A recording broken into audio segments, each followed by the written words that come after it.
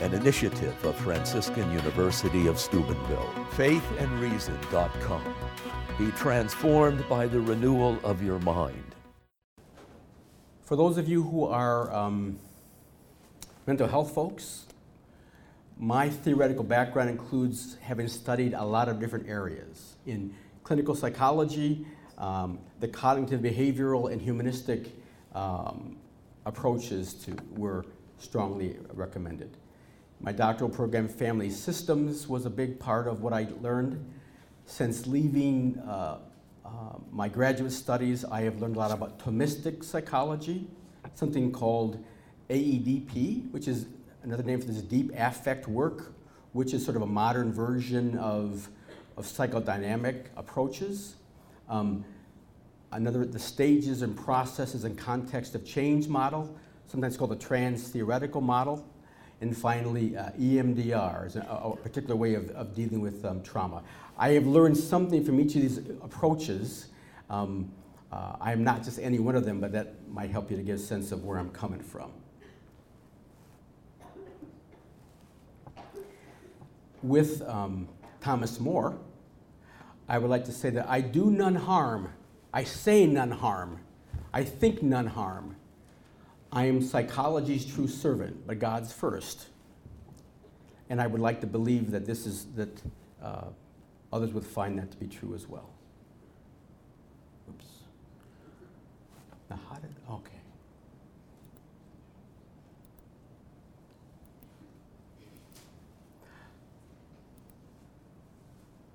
Okay.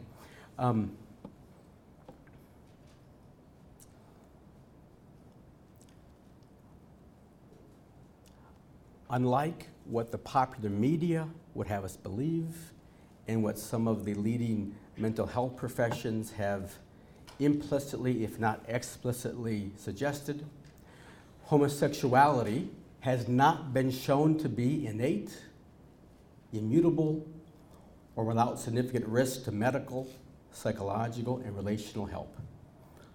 These are points I'm going to make. Another point I will make is that attempting to help someone deal with or resolve unwanted same-sex attraction in fact, we do have evidence that it can be effective for people, and there is no evidence to think that it is particularly harmful to those who attempt to experience it. That is not to say that a given person hasn't been harmed, or that someone may have misapplied or otherwise have treated someone unethically as a result of it. But I guess one way of starting, and I have to say that I have a different kind of passion when I'm talking about the professional side. And let me just begin with this. How many people here know that the state of California has passed a law, which is not being enforced because of civil sanctions, but has passed a law that would make it unethical, illegal for a mental health professional to offer counseling to a minor to deal with unwanted same-sex attraction. Does everybody know that? Is that commonly known? Okay, some of you don't know that. All right. The organization I'm involved with, NARTH, is supporting efforts to challenge that. But you think of what that would mean, that the thought is that a person ought never to be allowed to seek that kind of help if he or she wants it. The original law covered adults, but then it kept being winnowed down, and finally they decided they could pass it if it was simply dealing with children. And that even if parents wanted this to be a possibility for their child, the law would prevent that from happening. So this is the context in which I'm coming at this now. All right. I speak of SSA, or same-sex attraction, instead of homosexuality or gay, lesbian, bisexual, or whatever. There are a couple of reasons for that. First, there are many people who do experience an attraction, if you will, either for same-sex gratification, or, especially for women, it's more often an attraction for same-sex emotional intimacy. But there are many people experience the attraction and do not act on them. Some people may have acted on them briefly or periodically. Clearly, There are many people who have same-sex attraction who would not qualify as under the gay, lesbian, bisexual, etc. labels. I think it's fair to say that, that some people might use these labels in ignorance, but generally if someone uses this label, they are identifying themselves with a particular lifestyle that is clearly not true of all people who experience same-sex attraction. So we consistently use this term, and I will use it throughout my talk. Same-sex attraction is not innate. It means it is not inborn. There is no evidence to say that. Now, does this mean that our genes, do our genes make us do it? I have a good friend who is biochemistry and lots of, he's clearly the hard science kind of guy. Anyway, and I will have his website in a second. I'm sorry, the link to his website. But the bottom line is, if we properly understand, genes don't make us do anything. Genes create proteins. In one sense, genes don't even make us act heterosexually. They give us the possibility to act heterosexually, or if you will, homosexually, but they don't make us do anything. In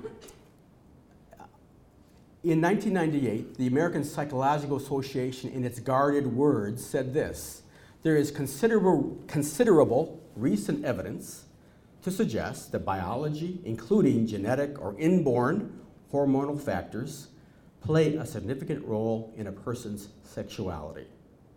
It's the closest that as an organization they would come to saying people are born that way, but in a sense, they did not correct anybody who used that as sort of the professional evidence, yeah, people are born that way.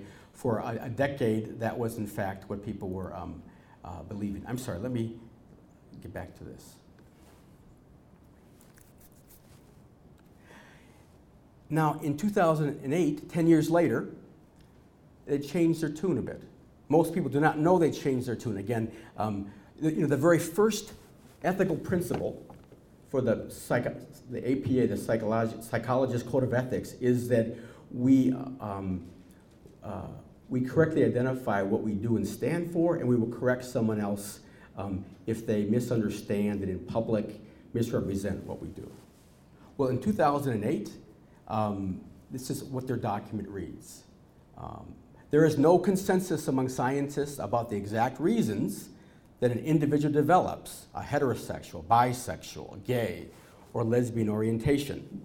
Although much research has examined the possible genetic, hormonal, developmental, social, and cultural influences on sexual orientation, no findings have emerged that permit scientists to conclude that sexual orientation is determined by any particular factor or factors. Many think that nature and nurture both play complex roles. That's a mouthful, but think about what it says. And but also think about, let me just, a quick poll. How many in here would say you have heard it clearly stated that people are born that way? Anybody? Okay. How many of here have heard you say that the APA has disavowed that position? Anybody? All right. I am cynical a bit. Later on, I asked the question, who are we going to trust here? But in areas of human sexuality, the mental health profession, sadly, are not very humane, authentically human. All right. The question of are people born that way? On your left is a picture of me. On my right is my identical twin brother. Supposedly, the research that the APA was citing, that there are reasons to think that that biology and so on is a key determinant, were based on early twin research. It's interesting that the early twin research at best showed that maybe 50% of the people in that study, if one twin had same-sex attraction, I mean, use my terms, not theirs, the other one would or wouldn't. So in other words, half the time someone would, and half the time someone wouldn't share that same-sex experience. All right. Now, if something were truly genetically determined, you couldn't have that. I mean, that would, in other words, true genetic determination of medical conditions and whatnot does not work that way. The early studies were done of what we call convenience samples, like you hang outside a gay bar or whatever, and so you interview people. The better studies we have today done of more population studies, and it would appear that between 10 and 15% of twins, if one identical twin has same-sex attraction, only 1 in 10 basically would also would share it. So again, 10%, 15%. Again, whatever may be true, genes and biology and so on do not determine it. That's not saying that it may not be an influence, and other things, issues can come in like temperament and so on. But the bottom line is, people are not born that way. I think it's irresponsible of especially the American Psychological Association to permit people to misbelieve things and use them as a authority for what in fact they don't officially stand for themselves. People are not born that way. Here's if you want to read much more about it, here's a great site. It comes out of New Zealand. Neil Whitehead, I visited him several years ago in New Zealand, but My Genes Made Me Do It is his book, but My Genes is his website. Again, all kinds of good stuff. Narth.com has more studies than you'd ever want to read about various things, but if somebody simply wants to look at what's being said, you'll find stuff there. All right. In terms of what does seem to influence same-sex attraction, I like to say that I'm speaking to everyone and to and about no one in particular. I learned this, of all things, when I was an undergraduate. My major was philosophy. I unofficially minored in theology, but I also unofficially minored in business. In an undergraduate management class, I learned good philosophy. In some ways, everyone's alike, like we're all human. In some ways, some people are alike. They're men and women and whatever. But in some ways, each person is unique. Again, each person has his or her own story, and so what may be true about some may not be true for a given individual. In psychology, we talk about the risk factor model, which means that certain experiences may predispose or make it more likely that a person will develop some things or not develop other things, but they don't guarantee it or, in a sense, determine it. An ouch example I like to use, but because it's relevant for people who develop same-sex attraction, is sexual abuse. Sadly, compared to the general population, the percentage of people who have been sexually abused is much higher among people with same-sex attraction than have not been. A rule of thumb is that for boys and men, the abuse has been from other boys or men. For women, it's been from other boys or men. In other words, it's opposite sex abuse seems to be more significant for women who are impacted negatively.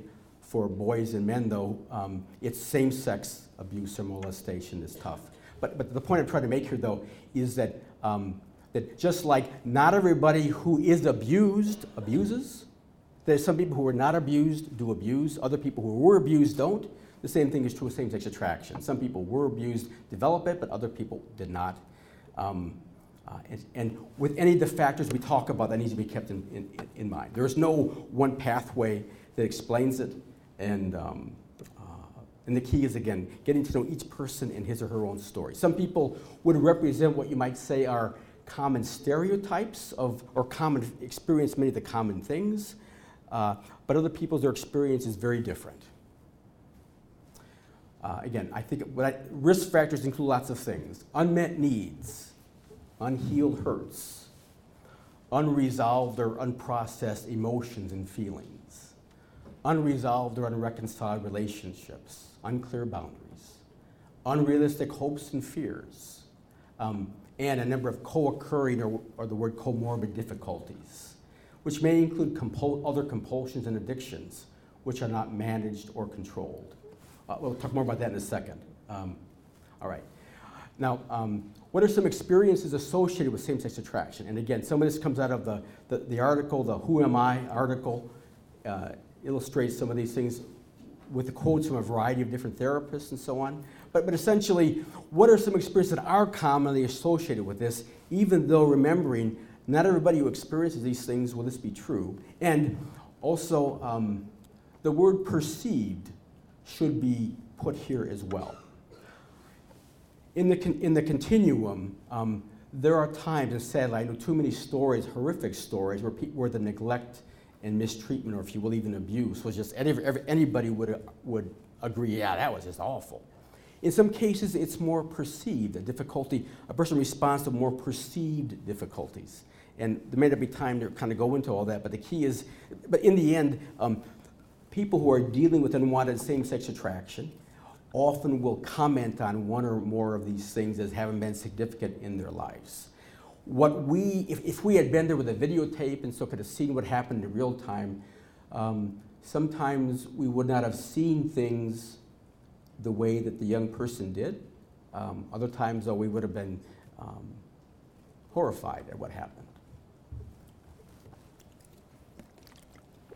Again, neglect or mistreatment by same-sex parents, by same-sex siblings and peers. Now, sometimes a more vicarious experience where one parent is abusing or neglecting the other parent, spouse.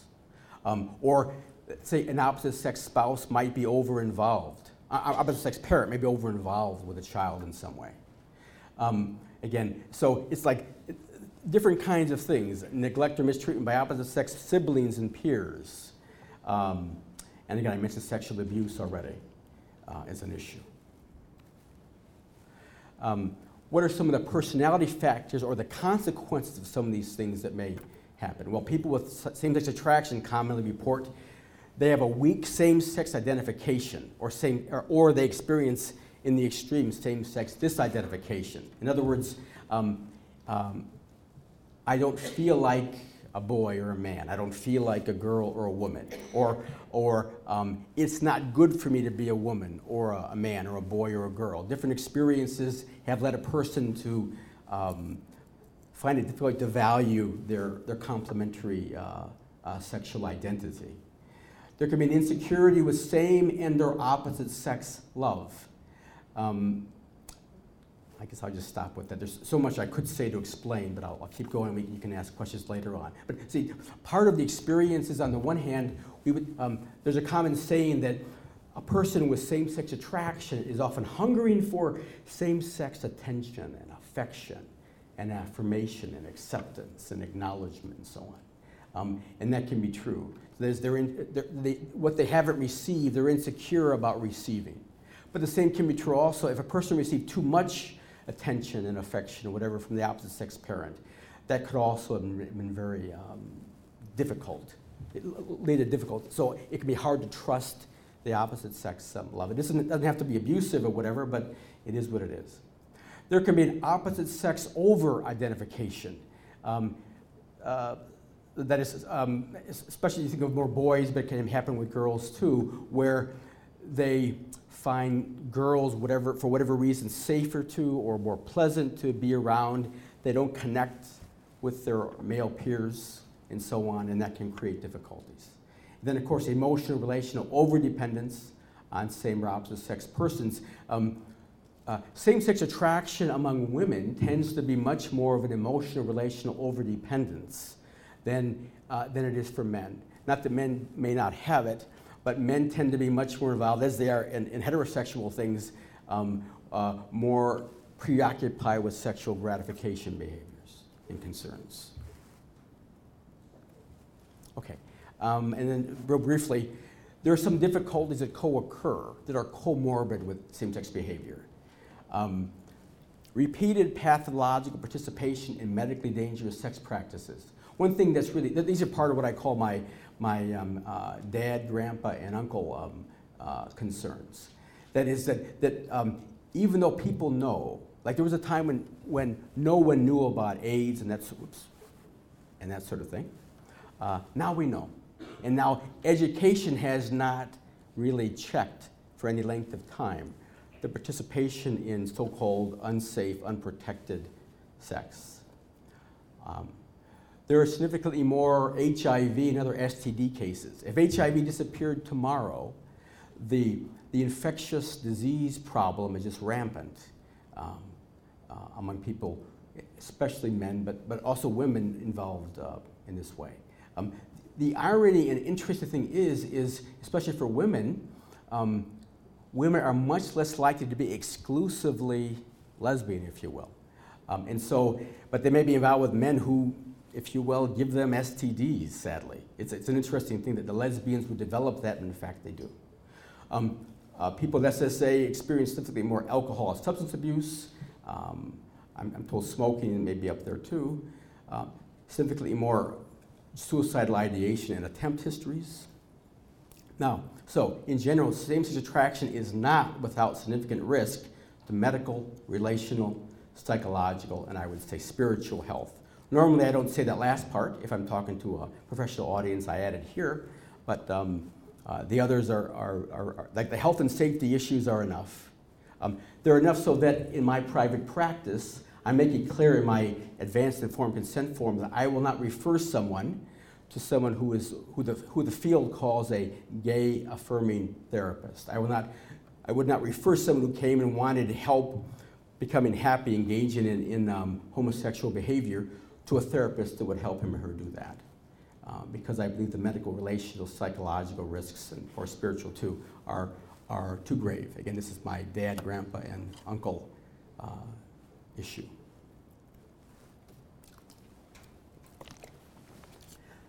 There are significantly more mental health concerns experienced by people with same-sex attraction, including depression, anxiety, eating disorders, paranoia, and even personality disorders, so what I call the Axis 2.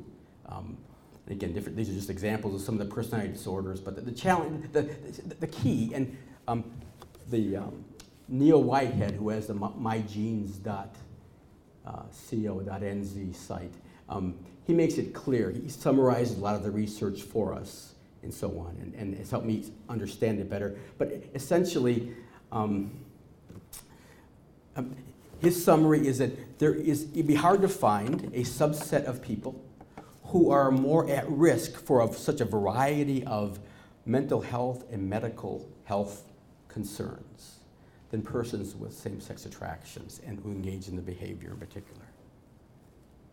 All right. Other things. Homosexual relationships are more prone to overdependence and domestic violence. The relationships, even civil partnerships or same-sex marriages, by the little research we have in other countries, they're less stable and tend to last shorter than heterosexual relationships. And what research we have, in spite of there's like a mantra or a drum being beat by activists who would say that it's a societal bias and discrimination makes us suffer these ways. But the research does not point that out. In other words, I am not saying, by the way, that there isn't societal bias that's harmful, and that especially growing up, if one has traits that are associated with same-sex attraction or that are sex atypical, that doesn't lead to bullying and other types of things. By no means do I say that. But the point is, even in the American Psychological Association, they will use this mantra that it's societal bias and discrimination that causes these problems, and in fact, the research does not show that. Okay, well, we can ask, what does sexual orientation mean? The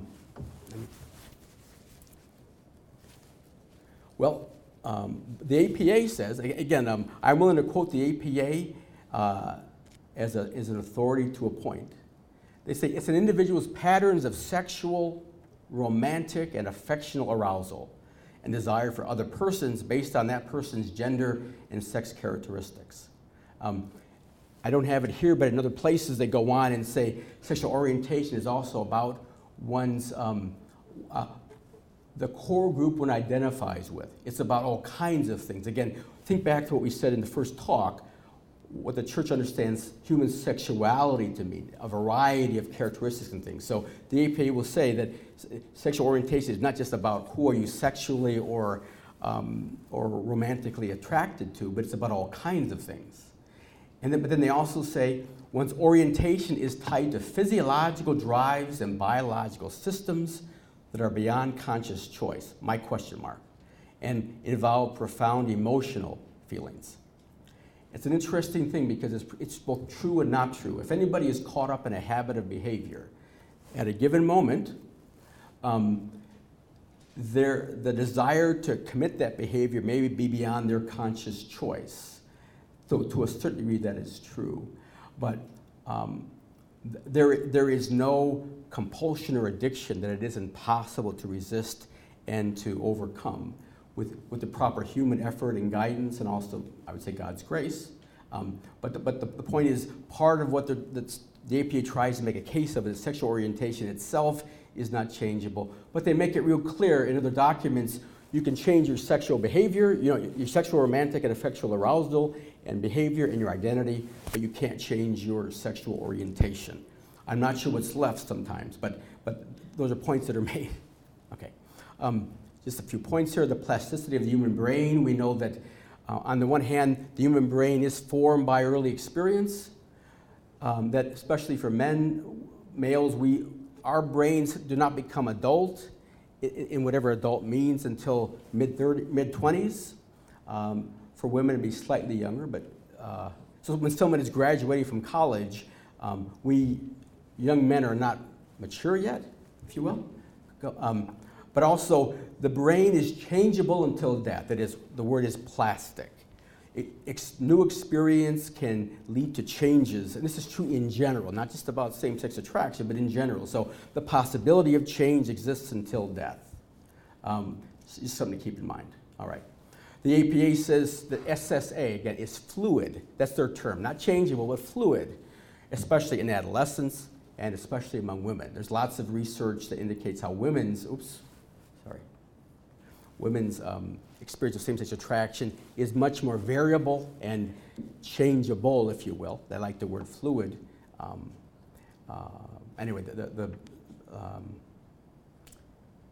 direct quotes, there's other places in the material that I cite that you can get some of that. Now, all right, let me take a break. All right, now, changes in sexual orientation.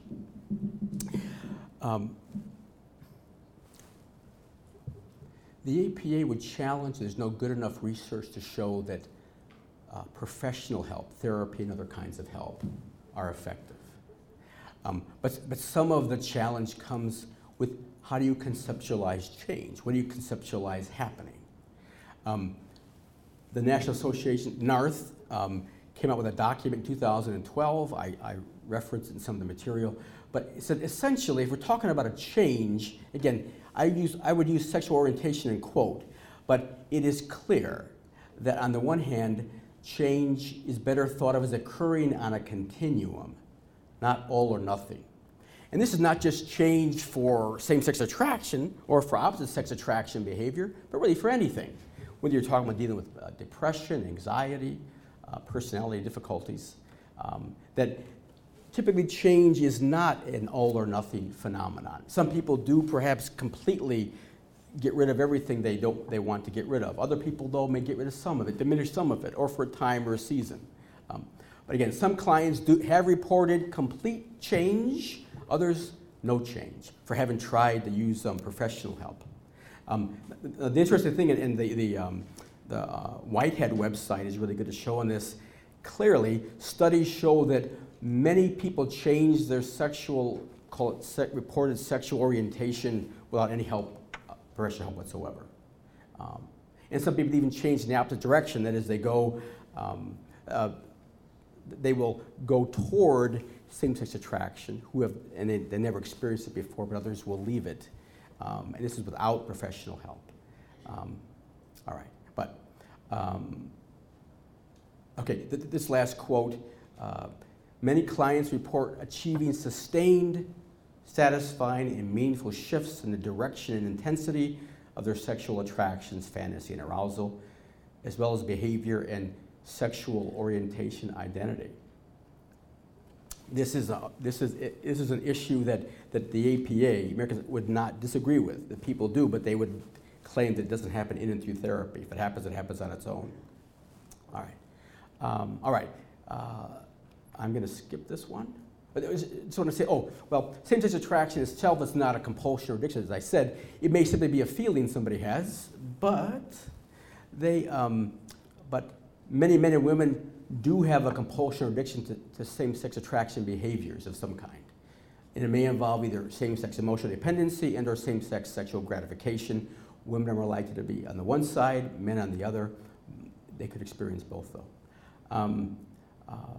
Again, to help people resolve SSA, a therapist must help clients achieve abstinence from the behavior and learn to meet underlying needs in ways the client finds acceptable and helpful. I'm sorry, I thought I got rid of this one. Not because it's not helpful, but you only have so much time. Okay, this is helpful only in the sense that many people who do come for therapy or counsel because their same-sex attraction is unwanted, are experiencing a compulsion, if not an addiction.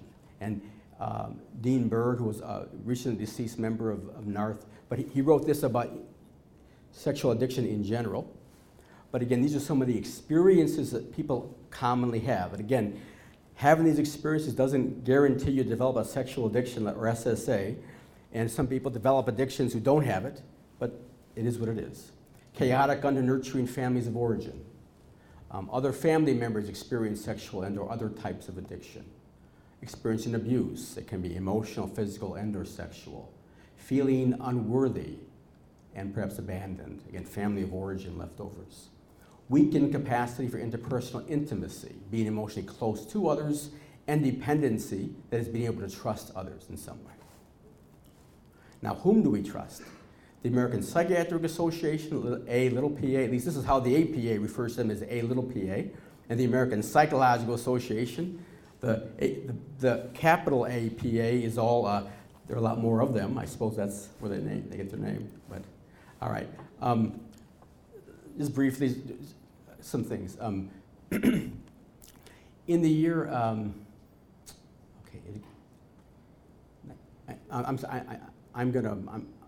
it's in the material, so I'm not going to quote words from memory, but the American Psychiatric Association is responsible for the diagnoses we use.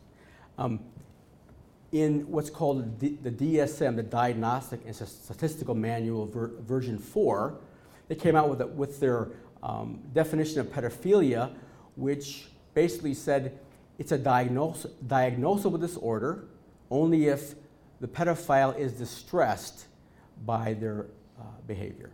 In other words, it isn't a problem if they do it and they're not distressed. It is a problem only if they're distressed by it. I'm going to Dr. Laura, among others, challenged them, and then they came out later with what's called the DSM text revision, which is the current reigning diagnoses pending DSM-5, which is supposed to come out soon. But essentially said, look, you have normalized pedophilia. It's not a problem if it happens. It's only a problem if the pedophile is upset that it happened. You understand the difference? Okay. Again, so who do we trust? The American Psychiatric Association, again, I just think this is, it's absurd really, but it's comical. In the DSM-4 and text revision, it is diagnosable and treatable if a person lacks sexual desire, is unable to function sexually, like premature ejaculation or whatever, experiences discomfort in the act of trying to achieve sexual gratification, but is not diagnosable if they have too much sex. So in other words, there's no place for sexual compulsions or addictions, including pornography. The DSM-5 was trying to get hypersexuality in, but at least there were some efforts, but it's been canned. So in DSM-5, we are told that it will still be a diagnosable and treatable condition if a person lacks the desire or is unable to perform adequately or finds it unpleasant to perform, but if a person has a sexual habit, compulsion or addiction, that's not a problem, diagnosable problem. Again, there we go. I won't go into the American Psychological Association at the end of I think it's 1998 or 99, was censured by the U.S. Congress for a stand it had taken then in support of pedophilia. People probably don't, it isn't commonly talked about or whatever, but it happened. And then there's things I might say later about the American Psychological Association in the 2009 task force and its subsequent report.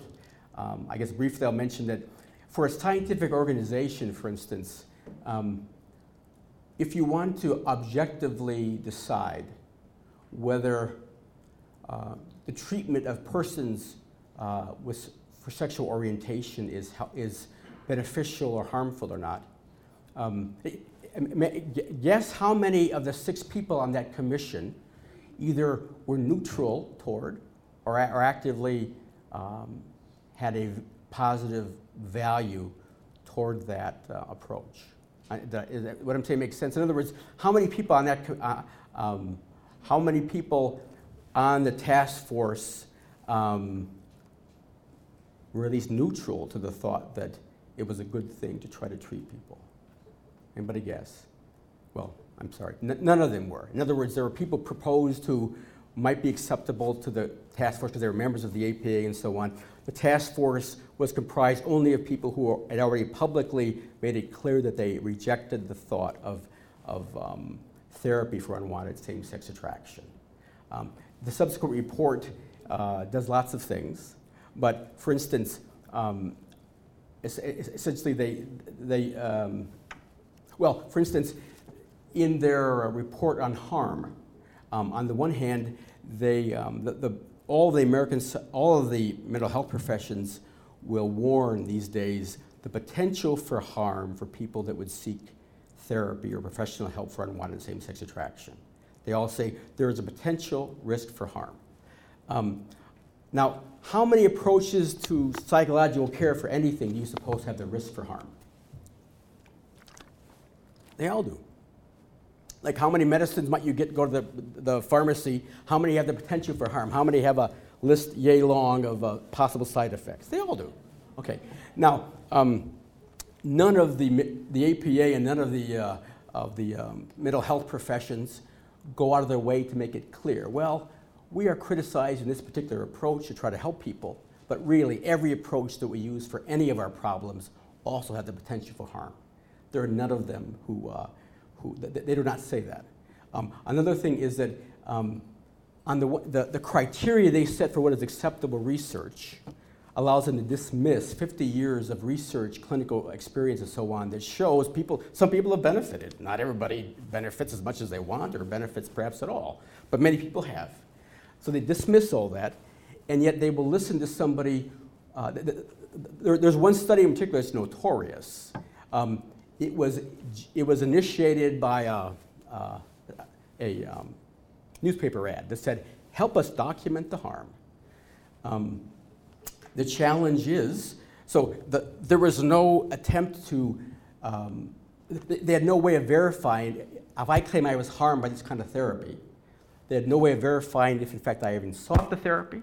They had no way of verifying what my level of psychological maturity or health was at the time I started it. In other words, if somebody was willing to give an opinion, if I could claim I sought the therapy, I could claim I was harmed, and there was no way of disputing or verifying that fact. Kind of an interesting way to run a study. But that kind of research is used, and that study itself is the core of the California hearing. That is, they're saying harm has been established, and there's no way we can let children be subjected to this harmful approach. I don't know if I'm describing this. Again, it is as absurd and ludicrous as it sounds, and maybe I'm soft pedaling it there.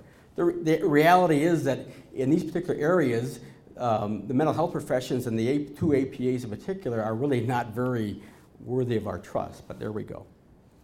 All right, let me see what time we got here. Ooh. All right. Well, the APA came out with a practice guideline. Think about what this says. that same-sex attractions, feelings, and behavior are normal variants of human sexuality. The APA claims that these are established psychological facts. That's their words, not mine. And then they claim efforts to change sexual orientation have not been shown to be effective or safe. You be the judge. Okay, how to provide helpful care. I am aware that our time, the time I agreed to be stopping for questions, is coming up here. And so the how, I'll say something real brief, but I will apologize in advance that I don't have the time to go further. I would be happy to, if someone wants to see what they are, whatever. It's in the material I've made available to you at other places. The best advice I would give anyone is to please know that, see, the bottom line is all you have to do is be an ethical, competent caregiver. In other words, the first rule of professional caregiving is do no harm. And the second rule is do as much good as you can.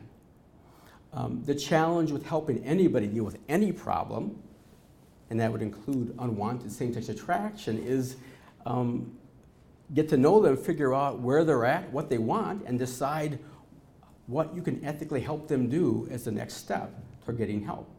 I mentioned already that I am not willing to help somebody get the help of someone who would help them engage in this behavior more comfortably or happily. But beyond, just like I would not refer someone for an abortion, or refer someone to a counselor who would help that person procure an abortion. I simply would not do that. But the bottom line is that every and any approach to counseling for any, I'm sorry, I'll use this in a second, can be helpful. Whatever you know how to do, help people. We all run into limits and so on of how our approach might help them. This slide is kind of interesting. When we talk about sexual orientation change, the challenge, but really this is also true for any other psychological problem. Are we dealing with an on-off or a dimmer switch? In other words, do you go once and then somehow something happens and you know you're free of that problem or not? In most cases, it isn't that simple. It's more of a dimmer switch, and a switch that may sometimes be dimmer, sometimes be higher, it might be brighter, but essentially you help someone with the law of gradualness. You help them understand how they feel and think and act. You help them slowly develop alternative virtues for meeting the real needs that even vicious habits may have been developed to take care of. You help people deal with the unmet needs, unhealed hurts, unresolved feelings. I have lots of other stuff here, but our time is not going to allow me to go into that, which for which I apologize. But essentially, these are tough times to be a mental health professional, to have a Christian anthropology, but even just a simple human anthropology. That is, to have a sense of what does it mean to be a human being, which includes a person who would live according to the natural law and the beatitudes of genuine virtue. But it's both necessary and possible for us to do our part. And there we go. Well, I'm going to, I'll end with this. As in the 12-step programs, again, 12-step programs first were developed as to group support to help people deal with alcoholism and so forth. Well, the initial goal of this, as well as even in therapy, may be sobriety, like abstinence. But the ultimate goal of 12-step programs is serenity. I like to call that peace of mind and joy of heart. So it's true with all sexual vice. The initial goal of change may be abstinence and continence, but the ultimate goal is truly chastity. Father Harvey was big on saying, we're not just after white-knuckled continence. We're going to hold on and I'll just say no, just say no, just say no. But the idea is to help a person find that peace of mind and joy of heart, which again, in my definition of chastity, is beatitude earlier, that discovering how to live with sexual self-control in the service of genuine love, which yields significant peace and joy. I'm not going to get into the material, which would talk about what are some of my colleagues and I just reflected out loud, not any kind of a formal study at all, but reflected on those who are able to make the changes more thoroughly, or able to even develop their heterosexual potential more. What are some characteristics of them? I could go into that if you wanted, but I want to honor the time we had, and I want to at least offer some questions. And if some of you question, you want to see that stuff, we'll get into it. But I would like to then call a pause in my formal comments to be able to entertain questions from the floor. An initiative of Franciscan University of Steubenville. Faithandreason.com. Be transformed by the renewal of your mind.